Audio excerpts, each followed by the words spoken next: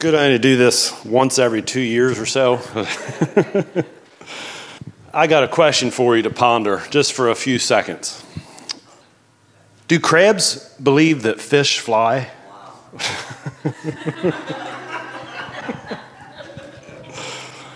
Anyway, that was straight from my son Nathan. So let's turn in our Bibles to Romans chapter 12. And I'm going to start reading at verse 9. Romans 12:9. Let love be without hypocrisy. Abhor what is evil, cling to what is good, be kindly affectionate to one another with brotherly love, in honor giving preference to one another, not lagging in diligence, fervent in spirit, serving the Lord, rejoicing in hope, patient in tribulation, continuing steadfastly in prayer, distributing to the needs of the saints, given to hospitality. Bless those who persecute you, bless and do not curse. Rejoice with those who rejoice, and weep with those who weep. Be of the same mind toward one another. Do not set your mind on high things, but associate with the humble. Do not be wise in your own opinion. Repay no one evil for evil. Have regard for good things in the sight of all men. If it is possible, as much as depends on you, live peaceably with all men. Beloved, do not avenge yourselves, but rather give place to wrath. For it is written, vengeance is mine, I will repay, says the Lord. Therefore, if your enemy is hungry, feed him. If he is thirsty, give him a drink. For in doing so, you will heap coals of fire on his head. Do not be overcome by evil, but overcome evil with good. Let's pray. Dear Heavenly Father, we thank you for your word. We thank you for your word that was was inspired by your Holy Spirit to give us direction, to give us guidance. And so, Lord, this morning as we look at part of what you have said to us and said to your believers, let us understand what you're saying to us this morning. And Lord, help me to be able to communicate what I believe you've given me, and I just pray, Lord, your blessing on this morning and your word. In your name we pray, amen. In this passage, Paul gives us a lot of things here to do. He's saying this, he's given all these things. Be kindly affectionate to one another. Rejoice in hope. Rejoice with those that rejoice. Weep with those that weep. A lot of things that we can do. But he starts off this passage by saying, let love be without hypocrisy. And it reminds me a little bit of the passage he wrote to the Corinthians where he said, where we call the love chapter. Where all these things that he says what love looks like, but if you don't have love, it doesn't profit you anything. So let love be without hypocrisy. I've heard a lot of times people say, well, we need to show love to people. We need to show this. Well, we need to do more than just show it. We need to actually love them. It needs to be from the heart. How many know you can do the right things, but for the wrong reasons? You can do the right things, but still not change your heart.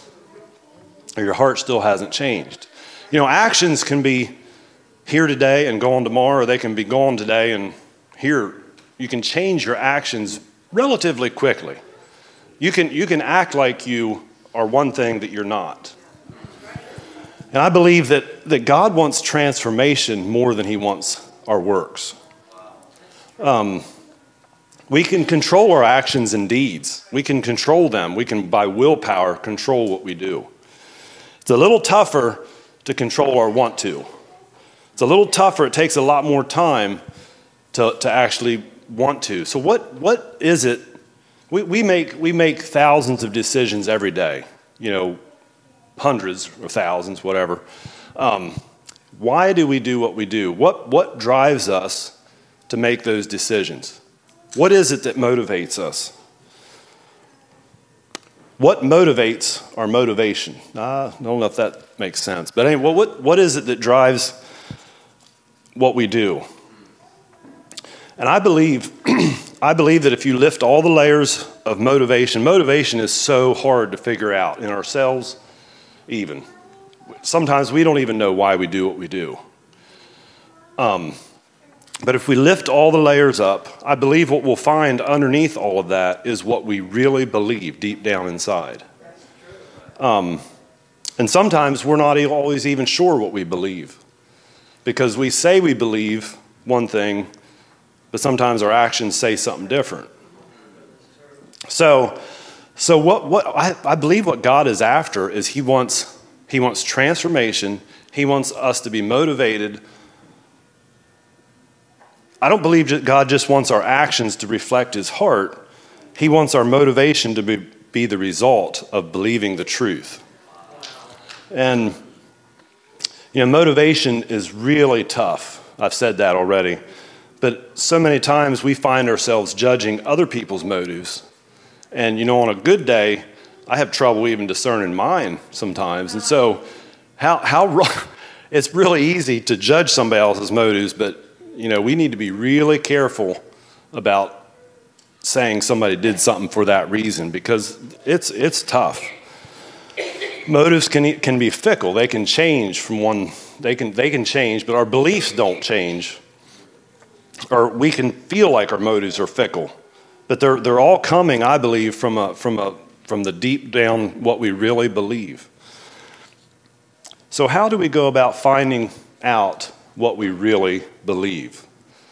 A lot of times our actions, we try to prove what we believe by our actions, and I think we need to have it. We need to search out. Okay, what do I really believe? Am I believing something that's not true? We know it's possible to believe a lie and not know it.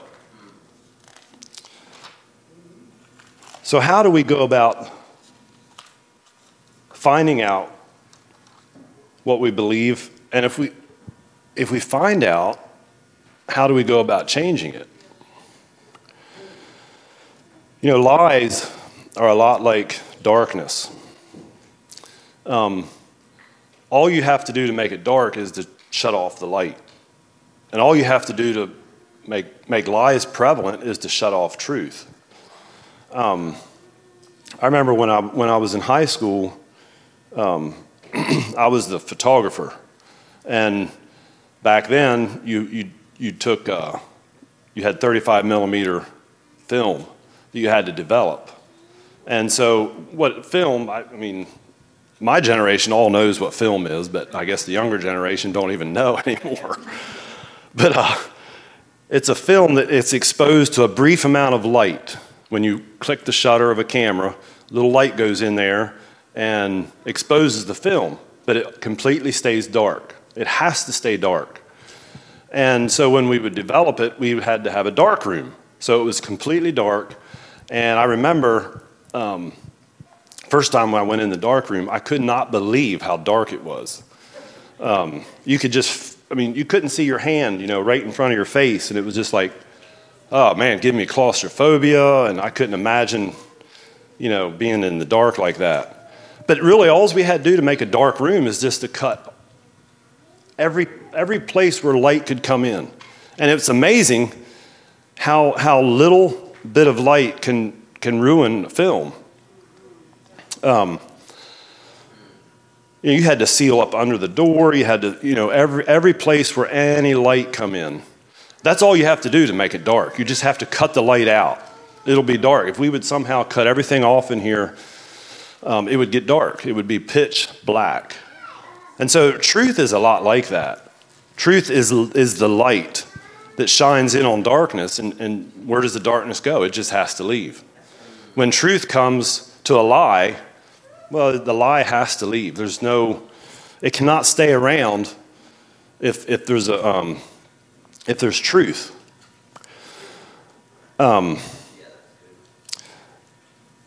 So how do we know? How do we go about finding out if we are believing a lie? I had an example. I grew up kind of thinking that I was kind of boring and not very exciting. And in our marriage, we Tammy, not recently, but several years ago, it seemed like to me like she was on her phone. Every time we were together driving somewhere, she'd be on her phone. And and I started to take kind of issue with it. I started to kind of react to it, not in a direct way, just like, and I let my mind kind of go. She probably thinks I'm uninteresting or boring, and so I'd be like, when she drives, well, I'm just going to be on my phone. I'm going to prove to her how rude it is. And when she talks to me, I'm going to take 5 minutes to answer. It was because of a belief I had that was controlling what I did. And so anyway, more to that story, we've been studying Danny Silk, and he's always a big proponent of confronting the issue and letting other people know where, how their actions are affecting you. So I told her about it. We talked about it, and she said, "Oh, I don't believe that at all. I don't believe that you're," because I was letting my mind think, she probably wishes she had somebody more interesting than me. She probably wishes, that I was somebody like somebody else or something. And so she consciously made a decision not to put her phone down. And so that meant tons to me. And now she could probably, she could be on her phone, and it doesn't even bother me. But that's because the belief changed, not because of the actions. It was the belief inside of me that changed, that I felt that she felt that way about me. And I'm not saying that I conquered that lie for everybody. But another thing was that somebody just recently pointed out to me is that I tend not to look at people in the eye when I talk to them. And I thought about it before, because at what point, do you stare at somebody in the eye? How long do you sit there and look at them? And then I start to get a little distracted. I think, now, which eye am I looking at? Or I think, they might be thinking I have something in my whatever on my face, and I lose what they're saying, so I have to look away. Now I just made it super awkward the next time you talk to me. But anyway, I've thought about that. I said, I wonder if there's something I believe about myself or about other people that's causing that. Because I know what it's like to talk to somebody and they won't look at you. They'll talk, but they will not look at you. And so I have to think about that a little bit more. But that's a relatively new thing. Our reactions to our circumstances are clues to what we really believe. When we react to things, that's a real clue to what we really believe deep down. Another verse I like to read is Hebrews 4, and it speaks to talking about the intents of the heart. For the word of God is living and powerful and sharper than any two-edged sword, piercing even to the division of soul and spirit and of joints and marrow, and is a discerner of the thoughts and intents of the heart. So the word of God is one way to bring out what our intents are. I think a part of it has to do with are we unafraid enough to really confront what we really believe? Because we can learn things when we're young, and it gets stuck in our minds. And when we get older, we realize that's not true. But we don't quit believing it. It's still there. Until that lie is exposed, we'll continue to react from that belief. So we have to be willing to confront what we may believe. We can't shy away from. Because I'm sure, I know I have lots of beliefs that I don't really know are there, that need to be exposed. And I believe all of us are that way. If I'm walking if I'm walking and a baseball comes to me and I see it kind of out of the corner of my eye and I see it coming, and it's coming, 90 mile an hour or whatever, I'm going to duck. My body is instantly going to duck because it believes that ball is going to hit. And then all of a sudden it hits a fence that's right there in front of you. and you kind of feel a little foolish, and you look around and you wonder if anybody's seen you duck. But you really believed that ball was going to hit. Now, if you continue to do that, and after a while you would begin to trust the fence is there. You're not going to get hit by a ball. The fence is kind of like the truth that you have to continually tell yourself. We are protected by God. We're His children. And so sometimes when things come at us, we instantly react. But that's why we have to continually tell us the truth of what God has said about us and what He is. That we begin to change our belief. The other thing about a lie, have you ever seen those pictures where you see one thing, and then you look at they tell you that there's something else in that picture that you're not seeing. And you look at the inverse, and all of a sudden it's a completely different picture. There's something totally different. You didn't realize was there before. A lie that is exposed to the truth is a little bit like that. All of a sudden, now you see the other picture. It was there, but you didn't know it was there before. And so you can't go back and unsee that.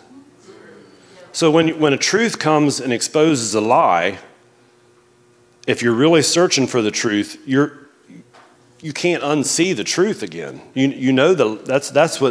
That's why the lie has to go, is because you can't unsee the truth. Now you can get distracted, you can forget it, but if you're really looking for the truth, the lie is gonna continually to be exposed. Just like if you were in a dark cave and you seen where you couldn't see anything, and all of a sudden you seen a little bit of light, and you want to escape the cave, you're going to go towards that light because that's the way of escape, and you're going to get to the source of that light. And so when we're in a lie and we're looking for the truth, we're going to go to the source of that truth, which is Jesus Christ Himself. He says, "I am the way, the truth, and the life." One thing I'm not saying is we don't wait till we feel like it to do the right thing. We do the right thing because it's the right thing. Sometimes it's not always clear what's right, but we've probably all done this. We've done the right thing even though we don't feel like it, and eventually we realize the benefit of it, or we change our actions and our motivations because we've done the right thing. But I don't think it's because the belief has changed. It's not because the actions just have produced. I think it's because the belief in doing the right thing, our belief has actually changed. Another thing about believing always involves faith. If we could someday we'll see clearly God's purpose, why He created us, or we'll see more clearly. I'm not saying we don't see that now, but one day we'll see more clearly. Everything will be crystal clear. Why we're here, why we're on earth, what we're about, what God was thinking, what He was doing. But for now, it requires faith on our part to believe that. Hebrews 11:6 says, "Without faith it is impossible to please God. For he who comes to God must believe that He is, and that He is a rewarder of those who diligently seek Him." So I'd like us to think about, diligently seeking the truth in our own lives. The truth of what do we believe? What actually is what we really believe deep down? And let's declare the truth over our lives. Let's be like the psalmist that says, "Search me, O God, and know my heart. Try me and know my anxieties, and see if there is any wicked way in me, and lead me in the way everlasting." Let's think about why we do what we do. What is it that motivates us? Because I believe God wants to change more than our actions. I think he wants to transform us from the inside out. And he wants to work with us with our want-tos. You know, I can do the right thing. I can love my enemies for a time, but to really react, it takes a believing of the truth. To react the right way, it takes us to know the truth and to actually believe it deep down. That's exactly right. The truth will set you free. That's all I got. So I think Linda's going to take care of the prayer time. So I would encourage us to really just allow God to search our heart. Sometimes it takes other people to walk with us to really, why do I act this way? We have to be willing to be honest and open and not be afraid of what we might find. When we dig underneath all those layers, what are we going to find? And sometimes we want to protect. But let's be fearless.